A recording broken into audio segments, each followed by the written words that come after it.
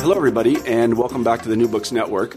I'm Marshall Poe, the editor-in-chief of the network, and each week we look all over the internet for interesting books, and we interview their authors. This week, I'm very happy to say we have Marlene Zuk on the show, and we'll be talking about her book, Paleo Fantasy, What Evolution Really Tells Us About Sex, Diet, and How We Live. As I told Marlene in the pre-interview, I've read several books in this genre, and I did a little biology as an undergraduate, and so I follow it quite closely.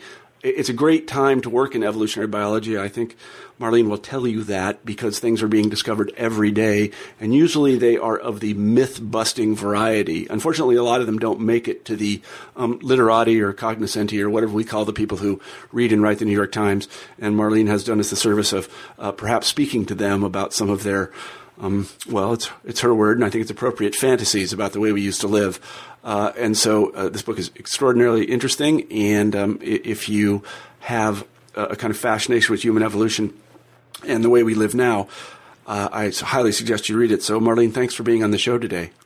Thanks for having me. Absolutely. So could you begin the interview by telling us a little bit about yourself?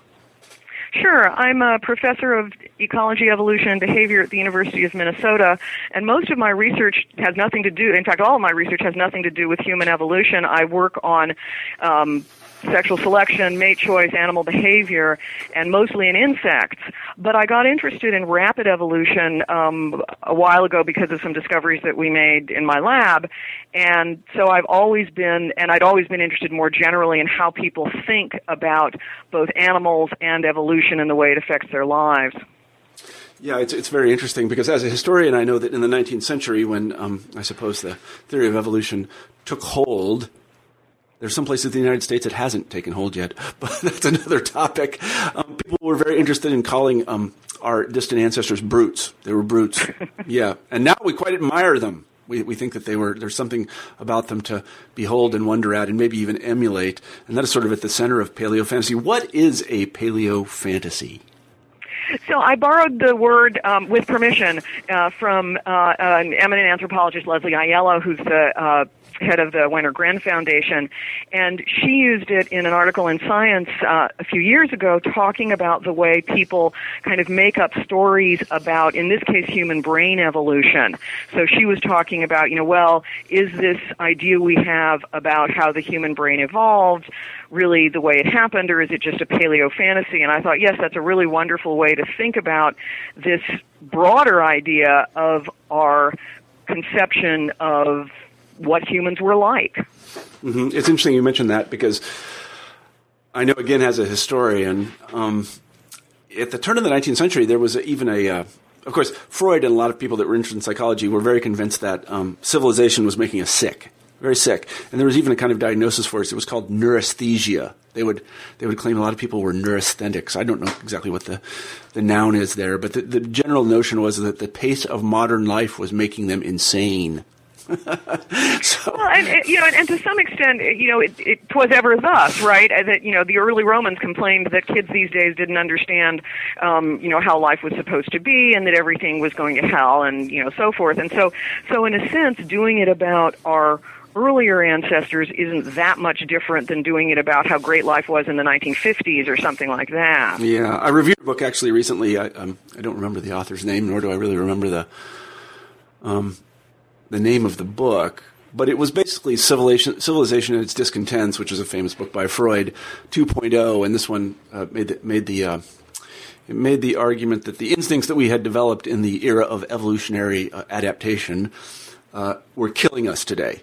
That they were very harmful, and they caused us to do all kinds of things which were extraordinarily detrimental to our health. So this idea, I didn't really like the book very much, to be honest with you, but this notion that somehow, it has a kind of it has a kind of school Amish moment about it. In other words, it wants to tell us how we should live. And what do the paleo-fantasists tell us about how we should live?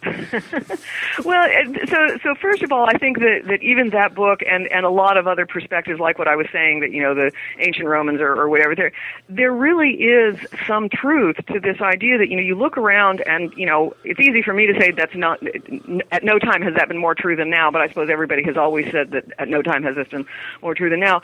And you think, gee, our modern world seems really mismatched to the way it was even a short time ago, and in a manner that doesn't seem like, as you say, it's very healthy for us. So, it's easy to think, surely we were not meant to, spend all of our time crouched over little tiny, electronic screens, or to never go outdoors, or to eat incredibly processed, calorie-dense food that's available all the time.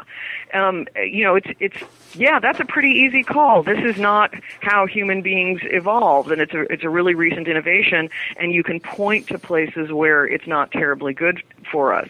At the same time, that's really, saying that and observing that is really different than making the next leap and saying, and therefore the only thing we can do to, sort of cure the modern malady is to go back to doing what people were doing at some other point in time. And my interest in it is not so much prescriptive. I mean, I keep telling people, I didn't write a diet book. The book is not, about what people should eat. I'm not trying, there's plenty of books. If you want a book that will tell you how you should eat, there are lots of those books out there. I'm not a dietitian. I'm really not interested in that. I'm more interested in what this says about the way people think about evolution and how it reflects some misunderstandings about evolution that make them not see, again, as you said, some of this really new cool stuff that's happening that shows us what evolution is doing all around us. Mm-hmm, mm-hmm.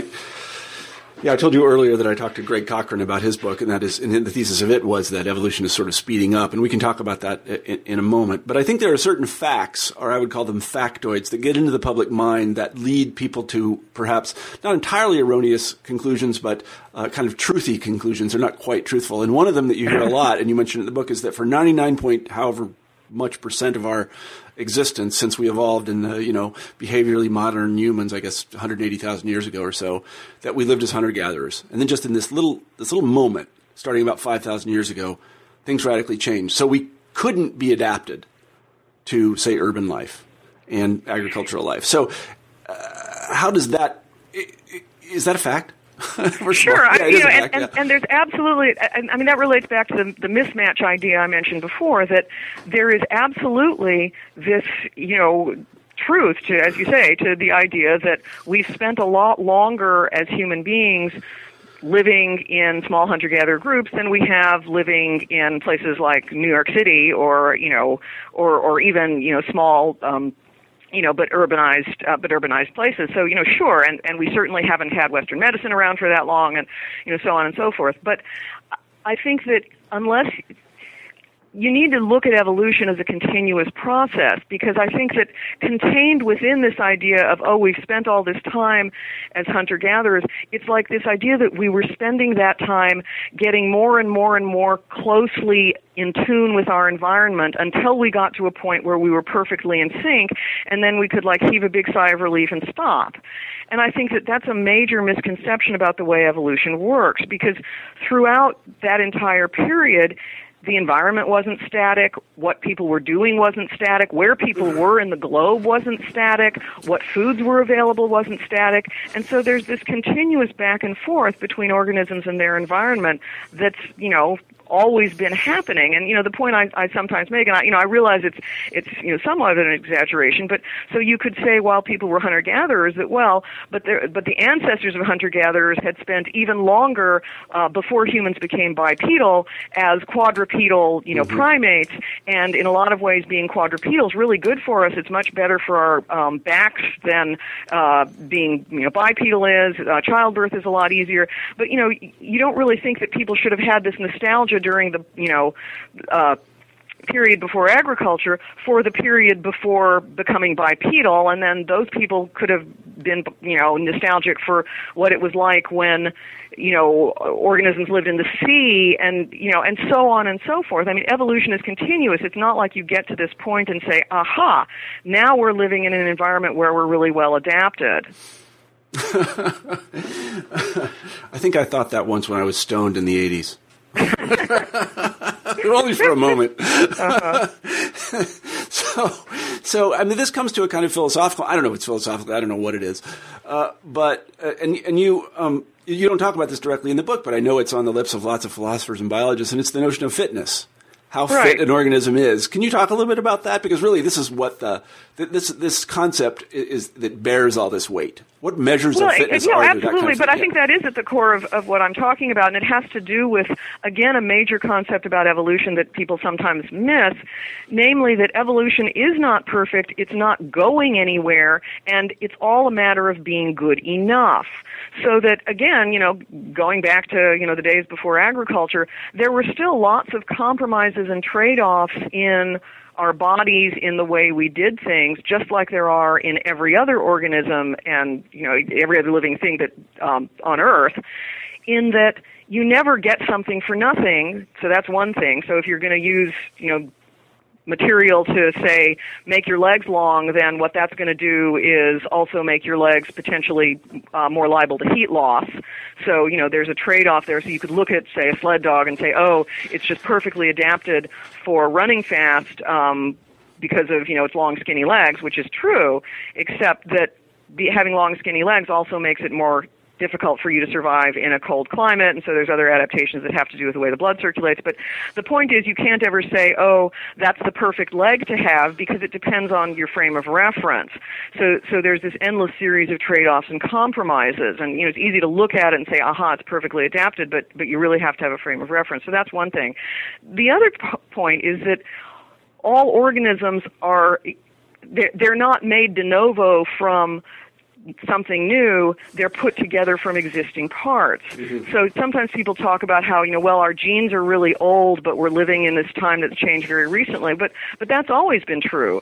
We have old genes. We have some genes that have changed very recently. We have genes that we share with bacteria. We have genes that we share with, daffodils. We have genes that we share with lots of other organisms on Earth, and we have some genes that have changed relatively recently. Mm-hmm. But if you just have a parts list, it's not really going to tell you very much about when you've evolved. Mm-hmm. And what's more, the parts you have to be constructed out of what was already there, because beings aren't, created de novo. They evolve from previous forms. And so we're carrying around a lot of parts that are not necessarily the best possible model, because they're fish parts. Mm-hmm. But we evolved from fish, so we're stuck. Mm-hmm, mm-hmm. I see what you mean. I mean, one of the metaphors that comes to mind in my own work, actually, is the idea of design constraints. I mean, I do a lot of renovation, for example, and you have an old house and you're going to renovate it. Well, there are really only certain things you can do. Yep. And there are lots of constraints. You can't put this kind of window or that kind of window into it. You can't put these kinds of beams. That kind of wood won't work. And what's more, you only have a certain budget, and you only have certain parts you're going to be able to acquire. So the way this is often put in evolution, and this is based on a famous paper that a Nobel Prize-winning scientist, Francois Jacob, wrote. Is that nature or evolution is a tinkerer and not an engineer. Yeah. And so the point being that you're starting with stuff that's lying around the garage. You're not, to make something. You're not starting from a point where you have a blueprint and you say, okay, I now need to go out and manufacture this widget that will fit perfectly in, that slot, and then I'm going to make that other part, and then I'm going to. That's not how evolution works. Evolution's a lot more like, all right, we've already got these fish parts. How are we going to make lungs out of them? Right. Or put it even more concretely, the next car, whatever that's going to look like, is going to look a lot like a car. Right. If you see what I mean, it's not going to look like a jetpack. Right. It's going to be a car. It'll probably have a different fuel source. It might have a different kind of engine, but it's going to be a car.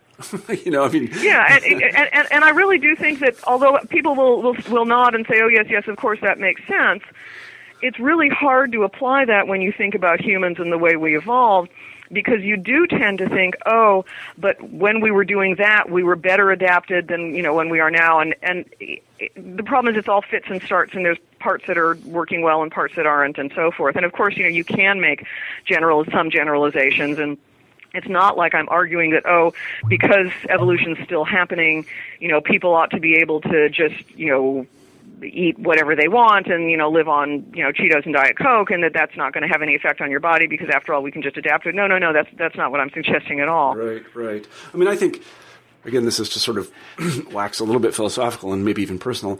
One of the most obvious bits of evidence that evolution, whatever it is not designed to perfection is human dissatisfaction. Whatever thing or process made us, it did not take into account our happiness, because most of the time we are dissatisfied and uncomfortable.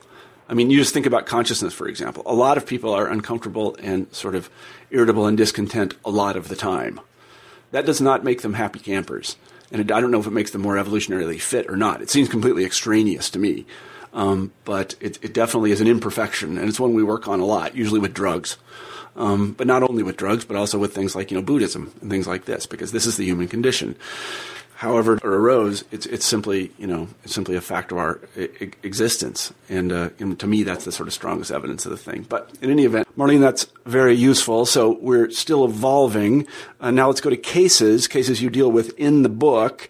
Tell us a little bit about what the paleofantasists think about milk and dairy consumption, and tell us what we really should think about milk and dairy consumption in the evolutionary perspective.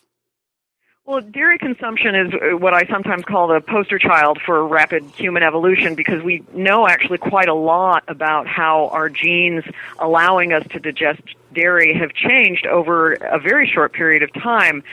So as everybody probably knows, human beings, like all other mammals, drink milk when they're very young, and then all other mammals besides human beings stop being able to digest dairy at weaning because they lose the enzyme lactase, which is what you use to break down lactose, the sugar in milk. But in some populations of humans, that enzyme actually has persisted, enabling those people to be capable of drinking milk on into adulthood without the digestive difficulties that would usually accompany dairy consumption. Well, the reason for that is rapid evolution. What seems to have happened is that, people were herding cattle and other milk-bearing animals for their hides and meat, not for dairy. But presumably in those populations, some of the people just happened to have a gene variant that allowed them to digest dairy, just because, you get genetic variation in all kinds of things. Well, in that case, though, the people that could digest dairy past weaning were at an advantage because they both had an extra food source that other people didn't have, and potentially, at least as speculated by some scientists, they had a source of uncontaminated fluid, so they could, get water, in effect, without it being polluted or carrying disease organisms. Well, that then meant that those people that could digest dairy survived and reproduced better and passed on their genes for being able to digest dairy. So the number of people in the population increased. Well, then that encouraged, in turn, herding cattle. And so you ended up with this process that we call gene culture coevolution, where the practice of herding cattle is actually influenced by genetic changes in the people, but the genetic changes in the people are favored by a change in cultural practice, which is a really cool example of this evolution between two different species, really. And what it resulted in is people in different parts of the world, in parts of Africa, in parts of the Mediterranean, in Northern Europe, having a larger proportion of individuals who can digest dairy. Our genes have changed, at least for some of us, and they've changed in a remarkably short period of time, 5,000 to 7,000 years. The sort of icing on the cake here, which I think is really, really cool, is that the actual gene that allows digestion of lactose, the specific change is different in the different parts of the world where it occurred. So it's like there was the same kind of selection going on that made it advantageous to digest dairy, but it was caused through it comes about through a different process, which is again something that we call convergent evolution, and I think somehow makes the whole process even cooler. Anyway, the bottom line is that we have really changed. Our ancestors couldn't drink milk. That's right; it would have been bad for them, but we can, at least some of us. That's remarkable. I did not know that until I read your book. That in fact there had been this convergent evolution. That's pretty strong evidence that having cattle around and drinking milk was a significant advantage. Well, and it caused us, like I said, it caused our genes to change. So, this is why I think that, in effect, I wrote the book as kind of an invitation to look at how cool genetic change through evolution really is, rather than just this assumption that, oh, well, it's just been too little time and we can't have changed, and, life is just the way or life would be better if we were living the way, we would have been living in the Stone Age or something like that. So, as I like to say, there's no free lunch in evolution. We talked about this a little bit before, tinkerers. And when we started to live with milk-producing animals, they, in turn, often transmitted to us diseases that killed a lot of us, so we had to adapt to those diseases as well. This is something Jared Diamond makes a lot of. Yeah, absolutely. And no one would argue, least of all me, that agriculture is an absolute, unremitting good for everybody. I think you can end up in this trap by talking about, oh, well, was this a good thing to have happened to people or a bad thing to have happened to people, which is just not a very productive line of reasoning. Absolutely, agriculture causes all these things to happen to people because we're living in one place, we're using a communal water source, we're passing pathogens back and forth, and those pathogens have a way to get a toehold that they would never have had in a nomadic small group of people. But to conclude from that we'd be better off before that, I don't know, it just seems like a not very productive way to look at evolution, because evolution isn't trying to get us anywhere. It's not like we're trying to produce humans version 4.0, which is better than, the humans version 3.9 that we had before we were drinking milk or growing crops or whatever. And as I say in the book, where are you going to stop that? You could say that being bipedal is not really very good for us, which, at one level you could argue, yes, this was a rotten idea. Childbirth is painful. We have back problems. We have joint problems. Locomotion required a lot of tweaking once we became bipedal. But I don't know, is it worse for us than being quadrupedal? That's just kind of a weird question to ask. I mean, I think a lot of it has to do with the notion that somehow we chose these things consciously, and that would, or that it was chosen for us. Yeah, absolutely. That either we chose to do it, so we're mindfully trying to evolve into some better form, or that somebody's out there pulling the strings. And of course, neither of those things is true. So that you end up with bipedal animals that aren't better, purer, or like a more advanced version than quadrupedal animals. They're just the way they are. The way they are, yeah, that's right. So let's move on to another case, and that is in Chapter 5 of your book, Meat, Grains, and Cooking. Can you tell us a little bit about that? So, again, it's really easy to conclude that since agriculture is recent and the reliance of humans on grains and other starches as a food source is recent, that maybe we'd be better off not doing that, since we might not have had enough time to adapt to those food sources. And so the first thing is, a caveat, which is that I am not arguing that, we should all just happily live our lives on, incredibly processed foods, and that we really don't need to worry about, what would be better for our body or something like that. I mean, no, this is not like a ticket to, go ahead and spend your life sitting on the couch eating Cheetos, but at the same time, yeah, I know, like you were hoping it was, right? But at the same time, we can look at, again, what things have changed and what things haven't, and ask the question of, so is eating grains bad for us? Did early humans do that? When did that start, and what does it mean? So, for example, in 2010, anthropologists got really excited because it was discovered that early humans and human ancestors had, in fact, been grinding grains as this sort of seed part of a kind of cattail on stones, and using that apparently to make what every single news source referred to as a primitive form of pita bread. I'm not quite sure how they all converted converged on that as a way to explain it, rather than, who knows, of course, what they were really like. Were they like crackers? I don't know whether they were like pita bread, but everybody decided they were like pita bread. Anyway, and consuming those, and so that suggested that, maybe we started using starchy foods earlier in our ancestry than had previously been thought. And for me, the point was really not so much, when exactly did we start using grains, because that's, it's an interesting question, but from the point I'm trying to make, it's a little bit peripheral. So the point is more, so why might we have had this real switch in, say, our ability to digest dairy, and maybe a more gradual change that might be slower or more incomplete in our ability to deal with grains. Mm-hmm. So, that just seems like a more interesting thing to pursue, again, than, okay, let's find out what everybody was eating a long time ago and just eat that. Yeah, and it's hard to have positive evidence of that genetic transition because we're the only hominins that survive. Yeah, although, one thing people can do, which again is a really cool tool available to us now that wasn't available even as little as maybe 10 years ago, is to be able to get the ability to get detailed information about the genome and to compare very small genetic changes and differences among, say, people with different ancestry, because that's what happened with the milk, the ability to digest dairy, for instance.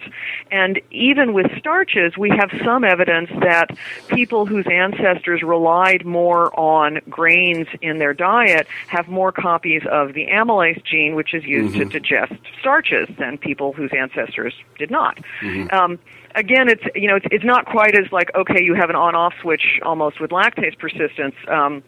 But still, it's clear that we've evolved in that direction as well. Part of the problem too with the how much meat versus how much grains did we eat is that it's really clear that people ate different things in different parts of the world and at different time periods, so that there really isn't one single diet that is the way everybody should be or was eating. Mm-hmm, mm-hmm. And to further complicate things, as you point out in the book, the meat and grains that our distant ancestors ate or did not eat are not the same meat or grains that we are eating today, because they evolved too. Yeah, and we've made them evolve. So there's been a lot of interest in, heritage, varieties or heirloom varieties of various types of crops or fruits or other things that people are eating, and for that matter, in the degree to which different kinds of animals differ in the nutrients they provide. Is grass-fed beef better for you than farmed cattle and so forth? But other than being able to, there are a few foods, of course, that are pretty much unchanged because we haven't been farming them. And there's, you could argue certainly that hunting your own game would be a way to get foods that are at least really similar to what we had a long time ago. But otherwise, we've changed so many of our by definition, through agriculture, we've changed our crops enormously. And Michael Pollan, in one of his books, talks about biting into the ancestor of an apple and spitting it out immediately because it was like, he's got this great, very flowery description of how bitter and horrible and nasty it was, and how the ancestral forms of most of the foods we think of as being very natural are very different from what we're eating now. So the ancestor of corn, teosinte, was very different. The ancestors of all the fruits had much lower sugar contents and were much smaller, and so forth. Mm-hmm, mm-hmm. Well, it's all very interesting, but you shouldn't just go out and live off Big Macs. That's right. Yeah. No. Like I said, I did want to. This is not an intent to. Yeah. Sure. Give people lies, and and the real point, and I do think there are some people doing this. I'm not suggesting that every single person who's interested in what they want to call a paleo way of eating or living or whatever is unswervingly sticking to some extreme form of what they think people literally were eating in the Pleistocene. But.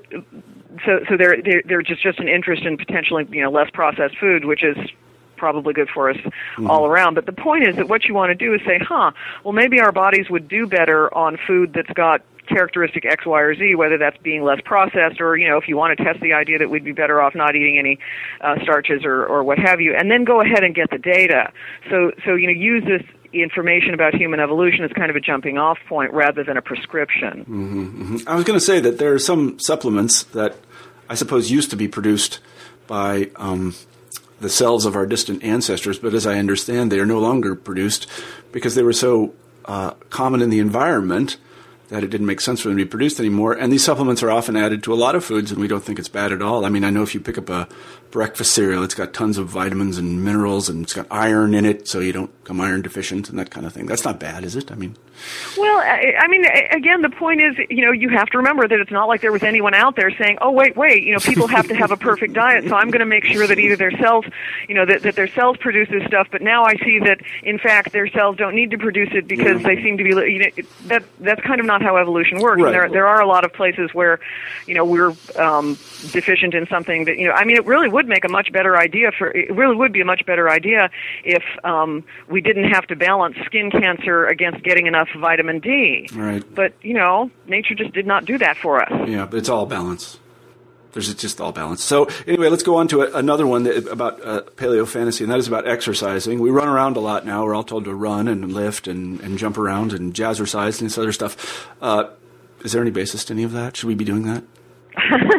Again, not a license to sit on the couch. So sure. I mean, and again, it doesn't take, I'm certainly not the first, only, or, by any means a novel person in suggesting that it does seem like people are leading a very sedentary life now, and that is not good for our bodies. From an evolutionary perspective, there's an interesting question of, so, what kind of exercise or fitness or what have you were our ancestors getting?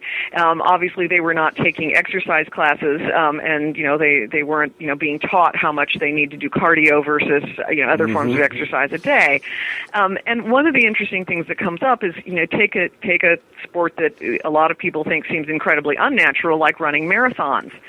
And, a lot of people, including some people who are fans of the paleo lifestyle or what have you, would say, oh, no, what you really should be doing is exercising in short bursts that would mimic, say, running after a prey item, a prey animal, or running from a predator. But, the marathon thing, that's just really weird. Well, it turns out that some scientists have looked at human beings and the way they run and concluded that maybe our ancestors really did run, if not literal marathons, then certainly for long distances. And if you look at the way humans are built, if you look at our skeletons compared to, say, a chimpanzee skeleton, our skeletons have a lot of adaptations that make it look like we were spending time not just walking, but running. The way the head sits on the neck and is kind of cushioned from shock, the kind of back and forth motion that you get when you run, for example, and some other things about our joints and the way our muscles are connected to them is more like an animal that runs than an animal that walks. So, all right, what were we doing with all this running? The idea here is that we were running after our prey, not in quick bursts, because humans just can't beat animals in quick bursts. I mean, if you try and outrun, a gazelle or your dog or anything else, and you try and do that for, a short period, you're going to lose.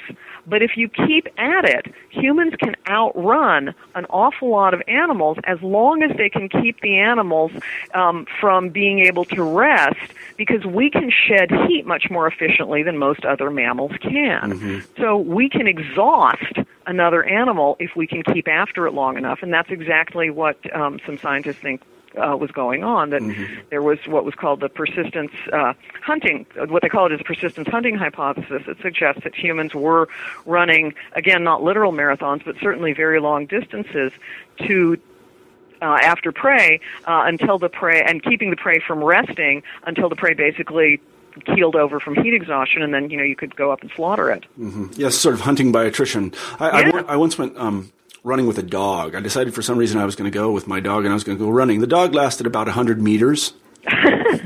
and was pooped, and I was ready to go. I was going to run 5 miles with this dog. The dog just wouldn't have any of it, so its tongue was, out there on the ground, and I said, well, we better turn back now. I should also say that there's a terrific radio show about some of the early research that was done on the persistent hunting hypothesis by a guy named Scott Carrier, who was the brother, I think, of the fellow who did the original studies in Utah. And the way he did the studies is he went and ran around the Utah desert chasing antelope or something. Oh, yeah, absolutely. Yeah, David Carrier, the work is really interesting to read. And see, again, I think it's really cool to think about, well, what were our ancestors doing in terms of diet or exercise or what have you. But, then what you want to do is, come up with, well, what do the data suggest? Would this really work? Can it actually happen? I mean, trying to get people to, run after a gazelle until they can kill it is kind of it's a tough sell. Yeah. So, the data are not that fabulous. And also, if you do it today, it's still not telling you what our ancestors necessarily did, but there's some really intriguing stuff there. Yeah, I go to the meat market to get meat. That's why I don't go to the China. So let's talk about love, and I'm reminded of something Rousseau said in a book called I believe just called The Origins of Inequality or something like that. And he said that in prehistory, humans just sort of wandered around the forest and they just boinked whenever they wanted to. That was the that's a new one on me. I had not heard that. Although certainly there are versions that suggest that our ideal state would be one in which there was free love, however you wanted to imagine that, and everybody had lots of sexual partners, and we just didn't have the constraints of culture or of society or of monogamy, which is really what they're talking about. And there's some versions of this idealized thing of our early life that have men being the ones that really, they're the ones who are going to spread their seed, and because that's going to be more evolutionary advantageous for them, whereas for women, they're going to try to impose monogamy. Other versions say, oh, no, everybody was just, having sex with everybody else, and all of this other stuff is a more recent invention. Mm-hmm. But, so what's the truth? Well, again, who knows? Because there's not a lot of evidence left of early mating systems. But one thing you can say is that sometimes these attempts to reconstruct our early sex lives ignore what I've often said. Like people are forgetting about the F word. No, not that F word. Get your mind out of the gutter. They're forgetting about what evolutionary biologists call fitness, which means leaving your genes in the next generation. And the reason that's relevant here is that you can't just talk about who's having sex with whom without considering the aftermath of all that sex and the thing that's going to provide the selective force from an evolutionary perspective, namely the babies. Mm-hmm. So you're not going to leave your genes in the next generation unless the offspring from all of that, frenetic coupling manage to survive and reproduce themselves. And the only way they're going to do that, if they're people, is with a huge amount of investment by the parents. Mm-hmm. So, we are not reptiles. We don't just, have sex and then, drop eggs in a corner and then go off and go about our business. Babies take an enormous amount of care. Mm-hmm. And they take an enormous amount of care from more than just a single individual. So, single moms have always had it hard, and they really need support and help, and a lot of it from other people. Mm-hmm. Some of the current thinking is that humans evolved not as living in sort of this nuclear family with, kind of an Ozzie and Harriet, 1950s style, version where there was, or even just the mom and dad and their kids, but with several adults helping to take care of the offspring. Now, that doesn't have to be the father, but in many cases it is. And fathers really seem like they're adapted to taking care of their kids. A recent study even suggests that fathers of newborn children have lower testosterone levels as a result of being in contact with their babies. And so that seems to increase the levels of hormones that are sort of more associated with nurturing. Mm-hmm. And so it really does seem like, people are not just designed, as it were, to, go off and have sex with everybody and not worry about the consequences, but instead to really give care to their offspring. Mm-hmm. Well, those new fathers, I can tell you, go and buy minivans, and if that won't lower your testosterone, I don't know what will. So an interesting study I read. I don't know that you may not have heard of this, but it was an anthropologist who was studying childbirth practices all over the world, and one of the things she concluded is that human females really can't give birth alone. Yeah, I mean, or at least, certainly it's you can't not just go off into the woods and give birth. Yeah, it's not something that's found in most societies. That both childbirth and the period immediately following it are a big deal for humans, and not just in modern Western societies. This is a thing for the whole society. Yeah. Sarah Blaffer-Hrdy, who's an anthropologist at UC Davis, has makes some really interesting remarks about what kinds of primates share the baby and which don't. And there's a lot of primates in which once the mother gives birth, there's always interest in a new infant, but in many, many species, there's no share. You can maybe look, but you don't touch. In humans, who gets to hold the baby is a big deal in not just our, Western societies, but in many, many, many others. And it suggests that there really is something to this business of, well, we are going to raise this kid together. We're going to raise it as part of a community. Mm-hmm. And this does lead to a kind of, what should I say? At least a moment that involves, at least to my mind, a certain amount of social policy, because we are very permissive about letting couples with children break up. Well, I know it's not your brief to actually weigh in there, but... Yeah. Well, and, the extent to which, kids get support from society versus from their parents per se versus from other people is, it's a really naughty question. But I guess the point is that it sure seems like kids need a lot of care from, and what Sarah Hrdy says is not just one adult, not just two, but three, that children seem to grow up best when they have three adults that they can rely on to provide backup and more backup and, primary care. Mm-hmm. Well, they do I know I have kids, and I've seen childbirth a couple times, and I don't know how you'd ever do it alone. And they do take a lot of time. Boy, do they take a lot of time. And yeah, and the thing is, 'twas ever thus. It's not like, oh, this is a new thing. That because we're giving them, modern baby toys, or because we now have to teach them to read, that kids now take more effort than they used to. That this is just this is an inherent thing about humans, and so we shouldn't expect that we should have sex lives like bonobos, because we have really different babids than bonobos do. Mm-hmm. Yeah. I think that's absolutely true. I was talking to a fellow the other day, a philosopher, who said that he was in a sort of conference, and this guy's a philosopher, he's a professional philosopher, and he was in a room full of people, and he reached the conclusion, they were working over various scenarios about, what's ethical, if two people had to die, somebody had to choose them, that kind of thing. And he sort of reached the conclusion that he would kill everybody in the room if it would save his son's life. That's an odd thing for a philosopher to say. Well, that's right. That's right. I remember they have all those. There's the lifeboat problems, and then there's the railway things where do you flip the switch, do you not flip the switch, and all of that stuff. But but again, I don't think it is not a surprise that doing something that will preserve your genes is going to be selected for. I mean, that's kind of the definition of what selection is all about. And so, of course, it's going to operate through investment in offspring. And another really interesting thing, as I did some reading on this as well, is that humans are very good at recognizing their own children. And if you go to chimpanzees and things like that, after a certain amount of time, they're not so good at it. Well, so this is interesting, because with humans, sure, we're good at recognizing our own children, but at the same time, we can very, very easily develop incredibly strong attachments to children to whom we're not biologically related. That's true. And I think, but I think that's easily explained because, again, you have these social communities.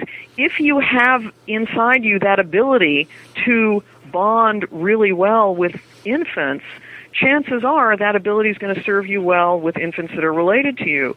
But you've still got that ability, and so if you spend a lot of time with offspring that are not yours, you're going to get really attached to them, and people do. And I think there's a lot of this, I've always found it really fascinating, this emphasis about, who's the real, the biological parent and so forth. And, we're really good at parenting kids that we're not biologically related to. And again, I don't think that's necessarily a modern manifestation. There's certainly cultures that do and don't exhibit, adoption more, but but that's an interesting variation to look at in and of itself. Mm-hmm. But human beings, and so the other emphasis is sometimes made is, oh well, you have to have this bonding period within the first 24 hours, or all is lost. And it's like, well, human beings aren't like that. I mean, sheep are like that. Because, no, I'm completely serious. So with sheep, as if anybody's done work with farm animals knows, with sheep, if a mother dies, for instance, and the lamb is left immediately after birth, you can get another mother that's given birth to accept the new lamb, as long as you swap it in immediately after, and do some stuff with making the new baby smell like the one that the mother would have had, and so on and so forth. But you have to do it within this very narrow period, or the adoptive mother's going to reject the young. And it's kind of weird, because to some degree people talk about bonding in humans as if it's like that, that the baby has to be with the mother absolutely immediately, or else she's not going to be able to develop an appropriate relationship with them. And I mean, there is some evidence about how milk production works in humans, and I'm not talking about that, but the idea that you can't develop an emotional connection with a baby because you haven't had this little tiny narrow window just is not the way people work. Mm-hmm. I mean, it is the way sheep work, but it's just not the way humans work. And part of that is because of the natural biology of people and sheep, that with sheep, so if you were indiscriminate and you were happy to if you're a female sheep and you're happy to nurse any baby that comes walking along, you're not going to do very well. Well, that's because baby lambs can walk within minutes of when they're born. Mm-hmm. Humans don't do that. Like, you're not going to have a baby and then it's going to start, wandering off at age 2 days trying to get, some cereal and milk from the lady next door. I mean, it's just not, it's not the way we work. So you don't have this really confined template for when we have to bond with our offspring. Yeah. Infant humans only do two things, and one of them is cry. They sleep too, I suppose. So, but there is an evolutionary moment here, and I'm thinking about the transference of allegiance, or the kind of affection that people have for the children of strangers, and that is that in the evolutionary environment, so to say, you always knew whose kid that was if it was orphaned, because you didn't know any strangers. Sure, absolutely. That too. That it wasn't like there was going to be a kid, that was going to be flown in from thousands of miles away. But I really do think that the underlying point is that human beings are absolutely evolutionarily adapted to take care of babies, both their own and ones that aren't theirs, because it's not like there's a real disadvantage to it, since, as you say, those babies are probably going to be from their own community. Mm-hmm, mm-hmm. And kin selection would indicate that they might even be related. Very possibly. Yes, very possibly. So let's move on then to sickness and health. What do the paleophantasists say about that? Well, I don't know. I mean, one of the things that I was interested in with the talking about disease is that that's one of the best places to look for rapid evolution in humans.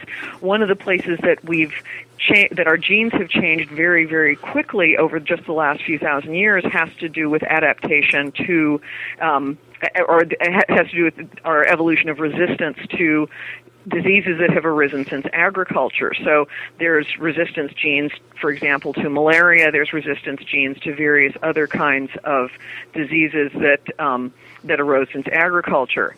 The other interesting thing about diseases that people often feel like diseases that bother us, and so we tend not to think about a lot of infectious diseases like malaria or cholera or something like that, because in Western society we're just not dealing with them very much. It seems like something that happens far off, or isn't something we need to think about at all.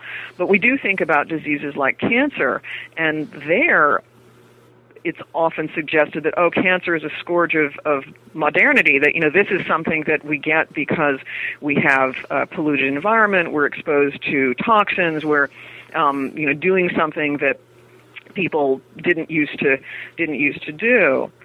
In fact, it turns out that cancer rates, to the extent that we can calculate it, and admittedly, we're only getting rough estimates, but to the extent that we can calculate, cancer rates were pretty similar in at least ancient peoples. We don't have a lot of good evidence for cancer rates in, Neanderthals or what have you, but at least in the ancient peoples of several thousand years ago that we can find, their cancer rates were pretty similar to ours, discounting tobacco-related cancers, so discounting for the rates of lung cancer and the like.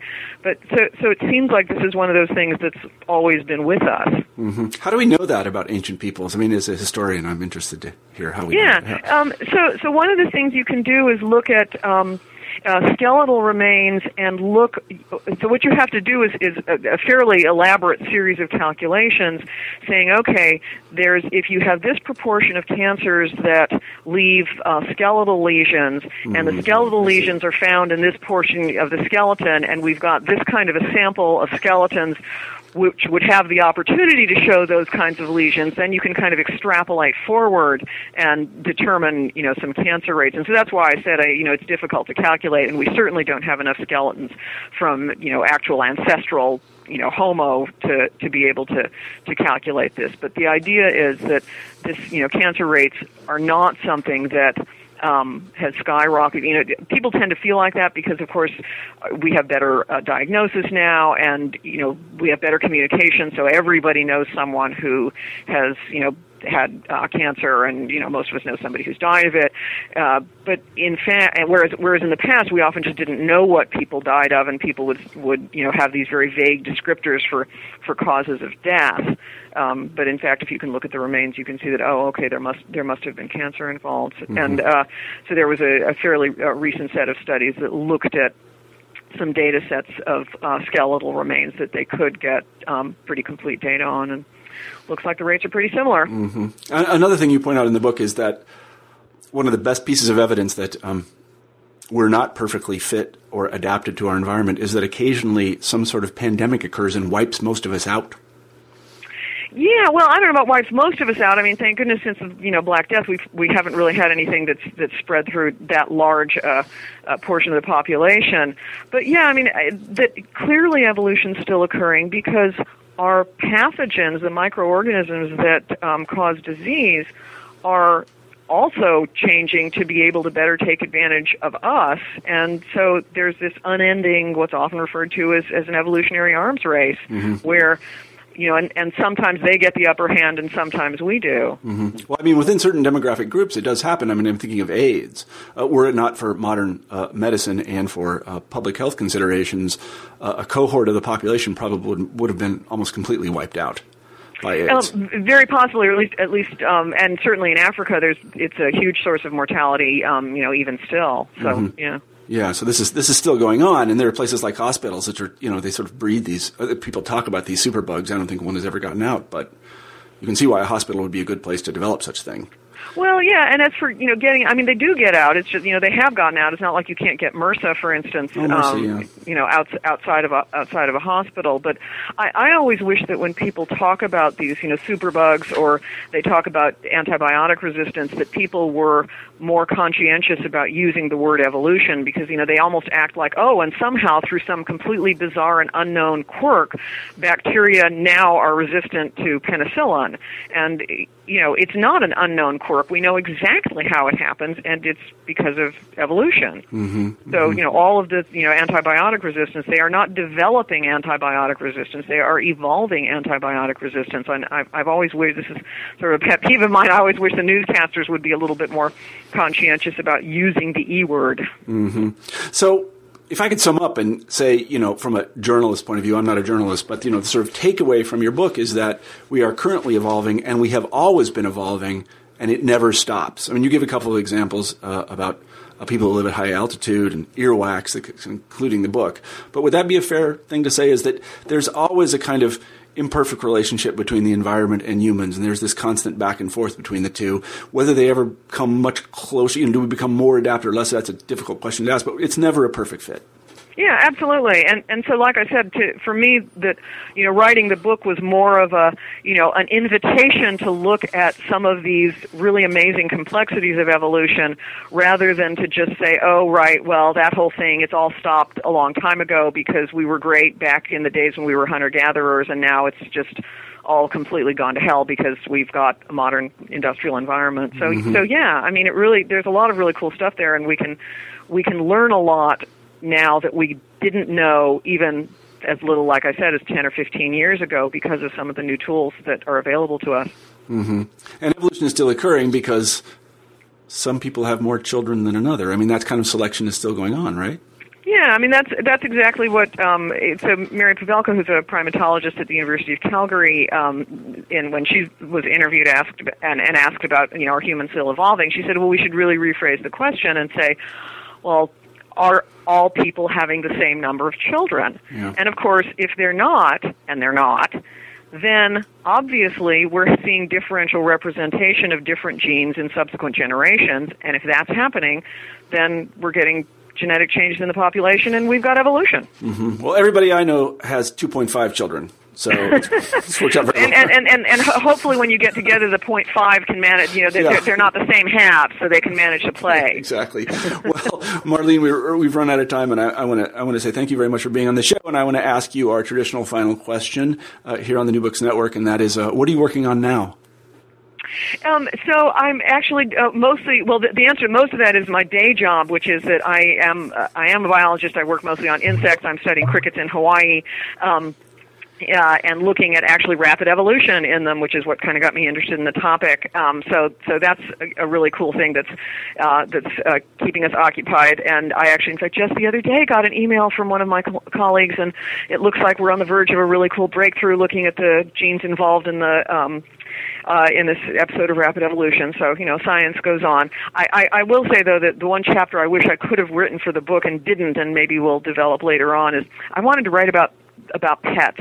I wanted to write about how looking at our domestic animals really shows us how evolution occurs. Yeah, because there you see incredible variation. Dogs, for example, just truly amazing variation. Yeah, that's so maybe sometime I'll get to that. Yeah, well, I hope that you do, and we'll have you on the show when you do. Today we've been talking to Marlene Zuk about her book, Paleo Fantasy, What Evolution Really Tells Us About Sex, Diet, and How We Live. I'm Marshall Poe, the editor-in-chief of the New Books Network, and I want to thank everybody for listening to this interview, but I especially want to thank Marlene for being on the show. Thank you very much, Marlene. Thanks so much for having me. Okay, bye-bye. Bye.